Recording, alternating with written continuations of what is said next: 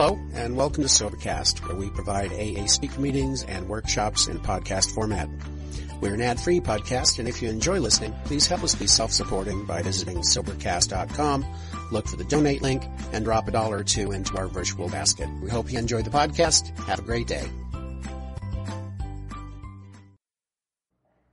This man has a message for all of us, that when we leave the room tonight, we can't help but love this man.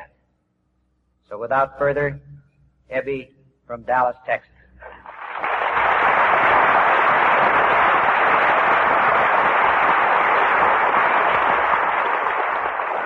Thank you. Yeah, I'm sold on San Francisco. You say that. I had two charming ladies take me on a tour today, and they certainly did a fine job. I saw everything I wanted to see in a short time. Had lunch at the Cliff House and saw the Embarcadero and Fisherman's Wharf and the top of the Mark. We covered a lot of ground. And it's nice to be here. I've been asked to go over the early ground of AA, and to do so, I've got to give you some of my background as a young man. I was born and raised in Albany, New York. Some of you know, the capital of the state. And my father and mother rented a summer cottage in Manchester, Vermont, which is only 60 miles away. And it was a short trip up there by train and later on by automobile. Although I remember the first time that we made it, the car that we half built ourselves in our foundry and machine shop, it took 3 days. And then they wound up on a hill 4 miles south of the village. It broke down for the third or fourth time, and it had to be hauled in by a team of horses, and I can see the local constable saying, "Get a horse, get a horse." I can still hear him. See my father and my older brothers coming in. And it was there that I met Bill Wilson in Manchester, Vermont. I went to school in Albany, but I'd formed a great friendship with the minister's son, and he went to the local school up there. It's a high school. And he persuaded me, and I in turn sold a bill of goods to my family, to stay up there a winter and go to the school up there. And I had met Bill casually before, but I got to know him very well that winter, and we became good friends. And that's where our friendship started. And of course he married Lois Burnham, who had a summer cottage directly across from ours on the main street of the town. And I knew her from childhood. In fact, she's a little older than I am. She can remember me when I was in the baby carriage. And so that takes us up to the time that I knew Bill Wilson. In my last year in school, which turned out to be my last year because I got drinking and was expelled. Well, I wasn't exactly expelled, but the principal of the school wrote my father a letter that summer that I didn't think they could do anything more for me, which is practically the same. And so I just didn't show up that fall, and my father put me to work in his iron foundry.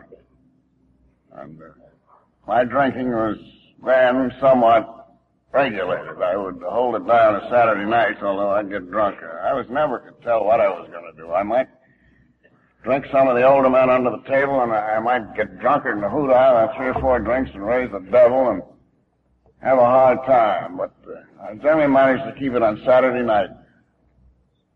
I knew as a young man, I think, that when Bill and I went to school, we talked the situation over because the condition was in both our families. My father drank too much, my brothers did, and I could only figure that I was just the same as they were, and in makeup, temperamental makeup, and I'd probably go the same way. But one time in Albany, I walked into the bar room of the Hotel Tonight, and I ordered a glass of beer, and it was the finest glass of beer I ever tasted, and I said, "This is for me." Just that one beer, just a little warm feeling it gave you. And I used it because I had no confidence as a young man. In the gathering of people, I was all right with 1 or 2 of my cronies, but when I got on the gathering, I was lost. And I found that alcohol would overcome that, and I'd become more or less the life of the party. And I think that's what I wanted to be. I wanted to be kingpin in everything I did, probably. And yet I wasn't quite good enough. That alcohol brought me up to the point where at least I thought I was.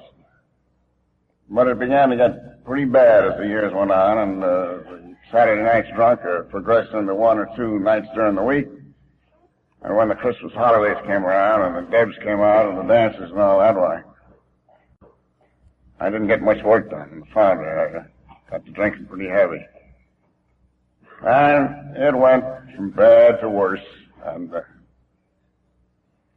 I was in lots of hot water and lots of trouble.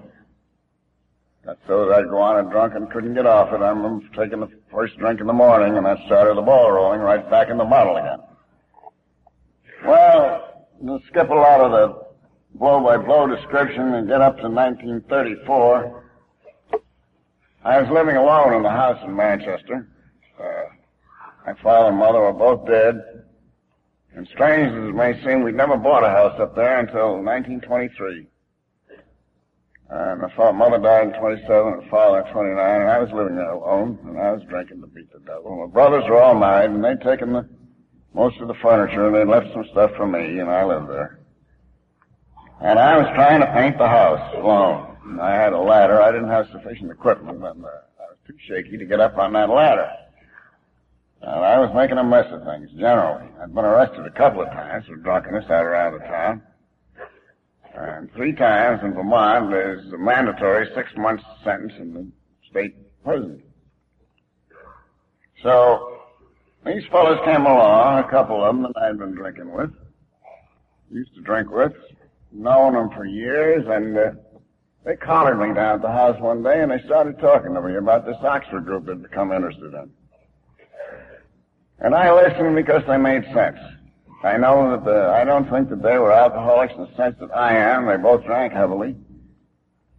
But I think that they were more or less power hungry, though, both of them. One was a New York stockbroker, and he just wanted to have the world by the horns where he could run it.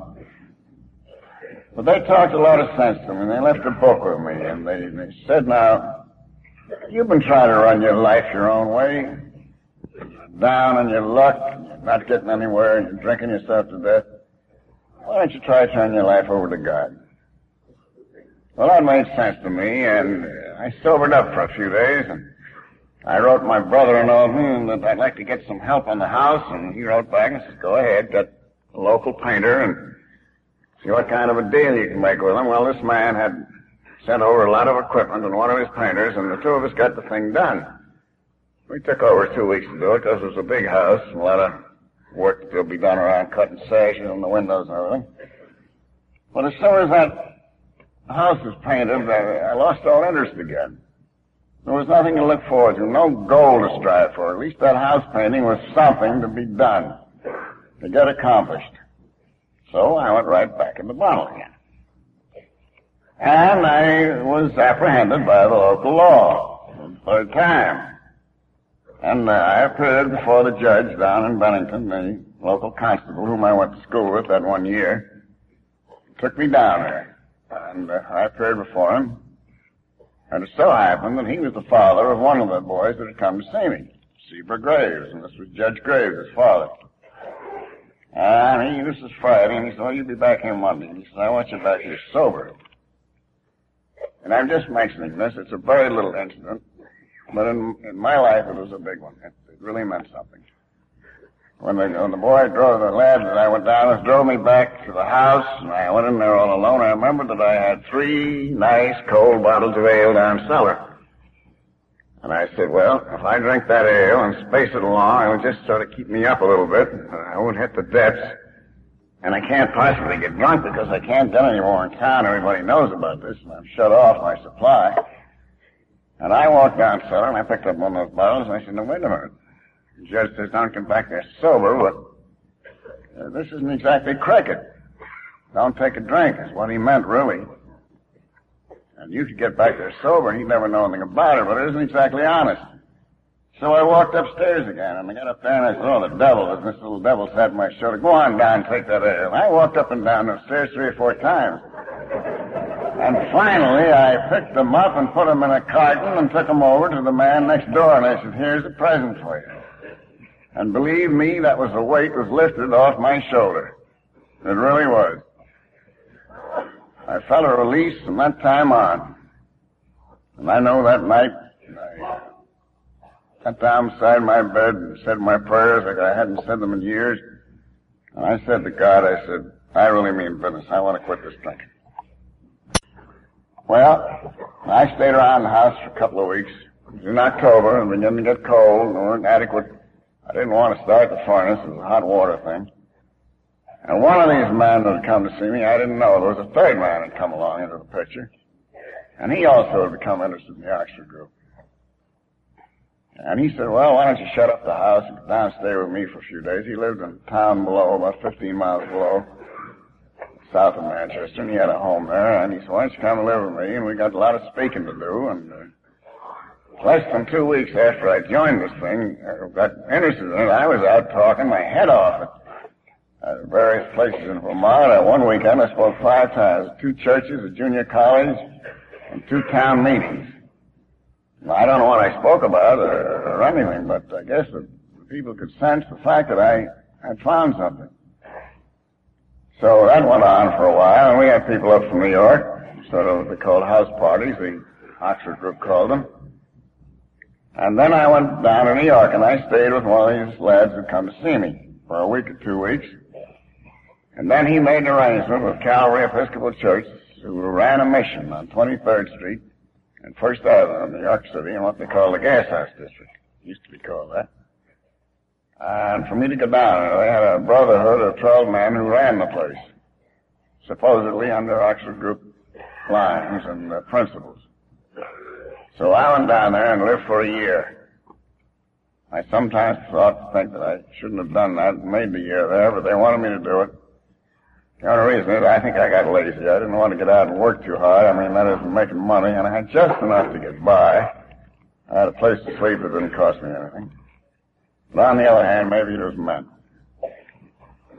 And in passing, I don't know whether many of you know much about the Oxford group. I'm not too familiar with it. The Reverend Mr. Glass told me that he'd been a member of it. I'm not too sure of its origins, except it was started by a man named Frank Bookman, who was a member of the cloth, somewhere in the early 30s. It was 1934 when I came into the picture. And I think that the great interest in it at that time, perhaps, was due to the Wall Street crash of 1929. People who had lost everything, their shirt and everything else in that crash, realized that they had been paying devotion to false gods. That they were not on the right track, and they were completely lost, and they were searching for something, and they heard of this and came there. And of course, among that number were a great many alcoholics, like myself. And I was there, and I really went into the thing with spirit and tried my best to learn everything they had to teach, and they were pretty thorough in their indoctrination. They had some very fine men, very wise men, too. And I tried my level best to get something out of that. And I think the reason that they failed, although I understand that they're still in existence out here on the West Coast under the name of moral rearmament. They changed the name. And that name in itself was a misnomer, because the thing started here in this country, and people went over to Oxford University in England, and in turn from there they sent what they called a team to South Africa, and some reporters there got a hold of it and referred to them as the group from Oxford. And that name stuck and was called the Oxford Group, and it was no more the Oxford Group than Man in the Moon. But I tried, and it was during this time that I was living, and I'd gotten in the mission, and I heard about Bill Wilson, and I heard that he'd been drinking heavily and was not wanted in very many offices in Wall Street where he worked. He'd made such a mess of himself. So I determined that maybe I could help him, and I really put some thought into it, because I knew that Bill would either take it, lock, stock, and barrel, and go for it, and he'd really put his weight behind and get in and push, or he'd reject it. And I think the reason he accepted it was because he saw me sober after so many years of drunkenness, and he was in great need at the time. It just so happened that I was the man who came along at the right time when Bill needed it, with what happened to be the right medicine. So Bill came and went to the Oxford Group meetings with me, and we did a lot of work together. Bill, when I first saw him that night, didn't sober up right away, but 3 or 4 days later he came to one of our meetings at the mission, we had meetings there every night. We had new men, and we gave the ones beds if we could, and we had available beds. And Bill came there with a sailor, and he was drunk, and he even insisted on getting up in the rostrum and making a speech. And the superintendent said, "Get him down." And I said, "Let him go, see what he's got." Well, he was all twisted up as a drunk is, but he had gotten something out of my talk. As he walked to the subway with me that night, and he said, "I don't know what you got." And he said, "Whatever it is, I want it." So, next thing I heard was that he'd gone to Town's Hospital. He got himself 3 or 4 bottles of beer in a taxi, and he drank the beer on the way up in the taxi. And I went up to see him. I visited him there 2 or 3 times. And when he got out, I sort of rode herd on him and got him to come around to meetings, and pretty soon he really took a hold of the thing. And he in turn went out, and as you know, the following summer met Dr. Bob in Akron, and formed that great friendship and that great fellowship. It was so necessary to the founding of AA, along with the sisters out there. I can't think of her name for a minute. Which was so necessary to the founding of AA. Of course, Akron claims that they were the first AA group. I don't quite see how, because from the Oxford group meetings, Bill Wilson continued the meetings on at his house in Brooklyn. And then we went to Steinway Hall. And so New York had a group that was in perfect succession all the time. But when it became Alcoholics Anonymous and when it, from springing off from the Oxford group, I can't tell you, and I don't think Bill can or anybody. Nobody kept a diary, and nobody knew what it was all about. And you go back 27 years, and it's pretty hard to remember all the details or to get things straight. The book came out about 1939. And of course, that was a great incentive. And so was the article in the Saturday Evening Post, Jack Alexander. Well, in the summer of 1936, since I've been in New York nearly 2 years, I decided to go back to Albany. I lived in the mission, and I'd moved from the mission over to Bill Wilson's house, and I wasn't doing much more in the line of endeavor for pay than I had in the other place, and I decided I'd better go back to Albany, my hometown, where I'd made such a mess of things, and where I had so many amends to make. And I did. I went back in the summer, in July or August. And I finally got a job at Ford Motor Company up in Green Island, which is 8 or 9 miles north of Albany. And I worked for 2 weeks on the day shift and 2 weeks on the night. And I used to come down when I was working on the night shift. I got through Thursday morning. Wasn't due back in again till Sunday. I'd come down to New York every 3rd or 4th weekend. And I don't know, I was getting away from the track somehow. I was getting away from what I had found, and I guess some one thing that I wanted that God hadn't given me, and I figured that something was wrong, and this little boy had been mistreated. So I got off. I know that one of the men that worked with me in Ford said the last week before you went to New York on that last trip, he said, "You were just like a piece of steel wire." He says, "You were so tense." He said, "I knew something was going to happen." He wasn't an alcoholic himself. Well, I used to see a girl down there. There was no romance in her. She was just a friend, and take her out to dinner. And I took her out to dinner this one night, and she always had a Scotch highball, possibly 2, and that's all. She wasn't interested anymore. That was enough. Sociability. A little pickup. Well, this night I ordered one. She said, "What are you going to do now?" She said, "Kick your legs out from under you. You got 3 or 4 months, nearly a year sobriety, or 2 years sobriety, and you're going to kick it all and throw it away?" I said, "1 week won't hurt me." Oh, no. That night at 12 o'clock, she finally got the taxi, let me off the Lexington Hotel in New York and got rid of me because I was roaring drunk by that time. And I called Bill up right away, and he sent a couple of guys over the next morning, and they got me out of the hotel over to his house. But it didn't do any good. You start a cycle like that, you got to finish it. And Bill went away for that weekend, and there I was in the house, and he told me there's a bottle of Scotch in there. My sufferings so bad, I needed a drink, so I used to stay drunk for a week there. And I finally went back to Albany and back to the Ford Motor Company. I showed up there Monday morning, and the superintendent met me at the clock, and he said, "Where you been?" I said, "I was down in New York, and I was taken sick with ptomaine poisoning." Yeah. That's my story. I'm going to stick to it. And he said, "Going back to work." And I had a man back there, a straw boss, who didn't like me for sour apples, and I guess the feeling was mutual. I went to work on this machine. I was an inspector in the springs division. And I picked up a leaf of a spring to put it on this testing machine. He said, "What are you doing back here?" He said, we got a crane broken down out there in the yard, and we got to unload steel by hand. Now, he said, get out there. And out I went in the yard, and I unloaded with this other guy. And I swear, at the end of that day, my hands, I couldn't open them. They were just cramped from that flat steel. Bale after bale of it, bundle after bundle of it. And I used to drive back back and forth from Albany with a man, and we shared expenses, and we got in the car, I went out through the gate, and he says, I tried to raise some money for you. He says, I know damn well you need a drink. I said, never mind raising the money, I got it, let's get to the nearest saloon. Well, that's the last I ever saw of the Ford plant. That was it. A few days later, the man appeared from the Ford plant, one of the security men, and he had a check for one day's pay, and asked for my badge, and so from then on, I was right back in the same old situation again, drinking, getting sober for a few months, getting drunk again, no incentive to live. I knew I was doing wrong. I knew the answers, but I couldn't apply them. And this went on in a very unsatisfactory situation. I spent a couple of summers in Kent, Connecticut, in the High Watch Farm, which was the first alcoholic farm, or health farm, in this country. I helped run that. I was assistant manager.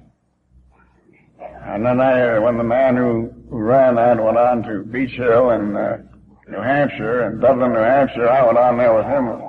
I was there in 46 and 47, I was in Connecticut.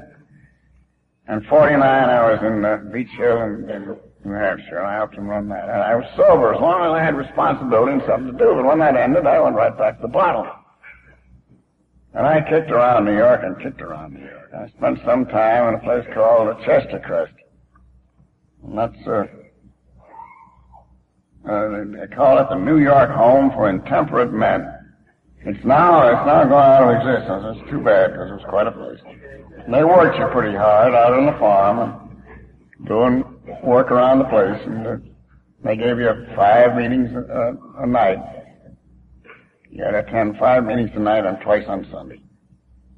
And believe me, I got my fill of meetings. But it was right the same thing back again. So that brings us up to the summer of 1953. And I was there in New York. I'd come from this place up there. I'd gotten drunk and gotten kicked out of there. And I was wandering around New York, and I used to drop in the intergroup, and it was then on 28th Street in Lexington Avenue. And I must admit it, I was looking for a handout. Trying to get enough to get a few drinks, because when I got in a place and I could get a few drinks, I could cadge a few more. And Hazel Rice, bless her, came over to me and she said, I think I got something for you. She said, Charlie Milton has been over in Paris, France, and he ran into one of your friends from the Oxford group who came to see you originally. And then, in passing here, I must say that these men deserve as much credit as I do for taking the message to Bill, because they brought the message to me. And she said, he ran in and he wants to see you. So she got right on the telephone and called Charlie, and Charlie says, hold him there till 5 o'clock and I'll be down. Well, I waited. 5 o'clock, Charlie came down. He said, where do you drink? And I said, over on 3rd Avenue, right over on 28th Street. And he said, come on, let's go over. And we sat down and walked to the bar and got a couple of drinks and sat down. I got a drink. He got a Coke. And he said, well, how would you like to go to Texas? Texas? My God, who wants to go to Texas? I said, they got no water down there. The cattle are dying all over the place. I don't want to go to Texas. I'm broke. I haven't any cent to my name, and I have no clothes. Well, he said, I think it'd be a good idea to get you out of New York, and I think I can arrange to have you taken in down there. Maybe some of those guys will take you in on a ranch and get you full of health again. Well, he bought me another drink, and then he said, here's $5 now. He says, you think this thing over. He says, I realize it's quite a proposition to take and swallow in one night. So I went home, and I drank up to my limit and saved $1. I think in those days that I learned to drink somewhat because of necessity. I had gotten so sick of being out in the cold weather in New York all night long and riding the subways and getting pinched and spending 10 days in Rikers Island, which is not pleasant. And it's not pleasant to walk around those streets in the slush all night long. And I used to walk from 14th Street up to 76th Street and back and over 42nd Street to Fifth Avenue, down Fifth Avenue to 14th, and over again and back up. And it takes 3 or 4 trips like that to make a night. Until something opens, and if it's 4 o'clock in the morning, or if you haven't got a sensor, you can get a... And I guess I learned how to hang on to that 75 cents, and maybe a quarter over to get a start in the morning. 75 cents to get a bed. So he repeated the performance. He came down at 5 o'clock and took me over there. And bought me another couple of drinks, and then gave me the $5 again. That was Thursday night, and he said, if you want to take this thing up, you come over to see me. He said, here's where I live, here's my telephone number. Well, I had saved enough from the night before that I could go through Friday night, and I went through Friday night, all right, and Saturday morning, I said, this is it. And I walked up there to see him. I went in his apartment house, and he was out in the street, and I just happened to catch sight of him. He came in. Well, he said, you get ready to go to Texas? I said, I don't know about Texas, but I quit drinking. And I said, now. This was last night. Well, he said, let's go up in that room, and we'll have a cup of coffee and talk it over. So he sold me the Texas idea, and he took me out and got me a clean shirt and gave me a hot shower and threw away my underclothes and got some fresh stuff. And he called Dallas and got a hold of Ole Lancaster and Cersei Whaley. And they made arrangements. They said, yes, I can hear Cersei. Or I think it was Ole, his booming voice in the other end. All right, send the Yankee son of a bitch down here.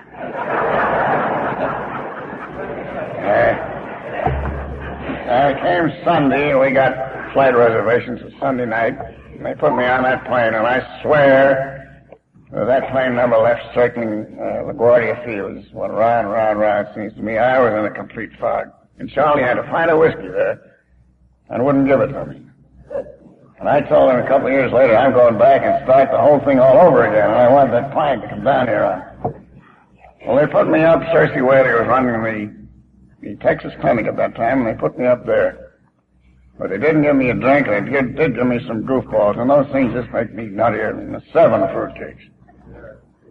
And the next morning, there were a bunch of people in and out of my room. You'd think I was Exhibit A. They wanted to come in and see this damn Yankee curiosity, who couldn't sober himself up, but had been able to sober Bill Wilson up. And there I was going through this thing, and there's anything I don't want is people around me when I'm going to hang over and coming off one. I just want to crawl off in a corner. And there were more people in and out of that room, and you think of some Hollywood celebrity being interviewed. So I just burrowed further into the bedclothes and just hid myself, and it was hot in there, and I'd turn off the air conditioner, and Cersei would come in and say, what do you turn that thing off for? I said, because it's playing music. And it was. All the symphonies and bands and everything else marching. I went out in the street one day trying to find the band, and they couldn't find it. And I used to stand and look out of a little porthole they had in the front door, like one of these observation doors, and there was an apartment house with a balcony across the way, and I'd see a chair over here on the right, get up and float over and get down over here. I thought that I was never coming back. I mean it sincerely as I stand there. I thought my mind had never come back. And there was an old colored lady in there. She says, you leave Mr. Ebby alone and let him come out of this in his own way. He said, he'll get well. They were just about ready to send me to a state hospital and commit me. I was gone. I went out walking one night, and I don't know where I walked, and I walked at 4 o'clock in the morning, and the police picked me up. And they put me in one cell after another. I don't know, later on it developed that they thought I was the leader of a car theft gang because I was leaning up against the car. I'd gotten so tired I couldn't walk any further. Well, as soon as Icky Sheridan, who was another one of my great friends down there, heard of it, he came down and got me out. And then I began to shake that off and get back in condition. And began to, as they said, there began to be some fun around there. And I began to go to the AA club. I know I walked by it a dozen times. I'd walk by the darn thing and was scared to go up the steps. Shaken, unashamed. And finally I did, and I went around and got in the spirit of the thing, and I began to get some of this Texas spirit, which, as you know, is very great. And I began to think that maybe I could get the world by the tail again. And I sold some stock in an insurance company, which has turned out to be a fizzle. And I got into an oil deal, which also turned out to be a fizzle. With the consequence that after 13 months, I got discouraged, and I said, well, I guess I never was meant to come down here to Texas. I should have died there in New York. Because I don't think I would have survived another winter. Then I got drunk again. Well, I didn't stay drunk very long because the law got a hold of me and arrested me, but I got bailed out by a guy that was in there drunk himself that I knew in Dallas. And I was bailed out, but I was back in the county that night for 9 days after the half a day in the city jail. And when I got out of the county at the end of 9 days, 1 day for good behavior, I was promptly picked up and put back in the city jail. So my drinking was stretched out over about 3 weeks, but there was only about 4 or 5 days of active participation with the bottle. But then I had that long period of going right back into that mental depression again and thinking that there was no use. And scared to go out on the street, scared to meet, and every time I'd see anybody with a uniform on, I'd turn right around and run. I was scared of nothing. But I got out of that. I began to pick up, and then I think finally I began to realize that that the oil wells were not going to come in. And I had to accept that I had kicked myself around, whether it was wholly my fault or not, didn't make any difference. The result was there that I kicked myself around so long, and it was going to be extremely hard to get a job, and that I would have to settle for what I could do. And I went to work for one of the boys there who owned a printing plant, and I worked for him a year for the magnificent sum of $37 a week, I think. And I didn't have a car in those days, and then I was out of work for a while, and I worked with Icky Sheridan out on the road he's a construction man. I was his flag man on 2 or 3 jobs over in Irving around there. And then I worked with Ben Thompson in a brickyard, and he was reclaiming old brick and selling them for antique brick. And then my present boss came along and gave me this job, and I've been there ever since. And I've been thankful that I could again assume responsibility, and I have been helping out another person in Dallas. And that has given me some incentive to stay sober, so that I've been able to get together 6 years. And that alone has helped me. I am trying to forget the big shot stuff, although sometimes when the pressure of money is on, it is hard to go along and not complain about the pricks of life. But nevertheless, I say to myself, if I had lived hadn't been sent to Texas, I would have died there in New York. And so I'm grateful to Charlie Milton and Seaver Graves in Paris, and Charlie who put the thing into motion and followed it through, and it cost him money, and it cost him time and effort to send me down to Texas. And I'm grateful to the people in Texas who were patient with me until I snapped out of it and came out of the fog. The gang in New York was disgusted with me, but there were a few like Hazel Rice stuck by me and figured that I had it in me if they can only get me in the right spot. So I must put aside the things that I think I'd like and things that I want and yet are not good for me probably, and be grateful that I am alive and able to assume the responsibilities of a man and hold a job down. And I am also grateful that I'm able to come out and make these talks. And I'm grateful to you people for asking me here, for those who put up the money to bring me here, and for my 2 companions today who took me on such a very good trip.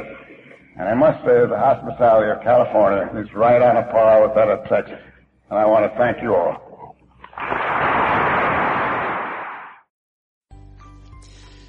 Thanks for listening. I hope you enjoyed the podcast. Sobercast is ad-free, and we'd like your help in order to keep it that way.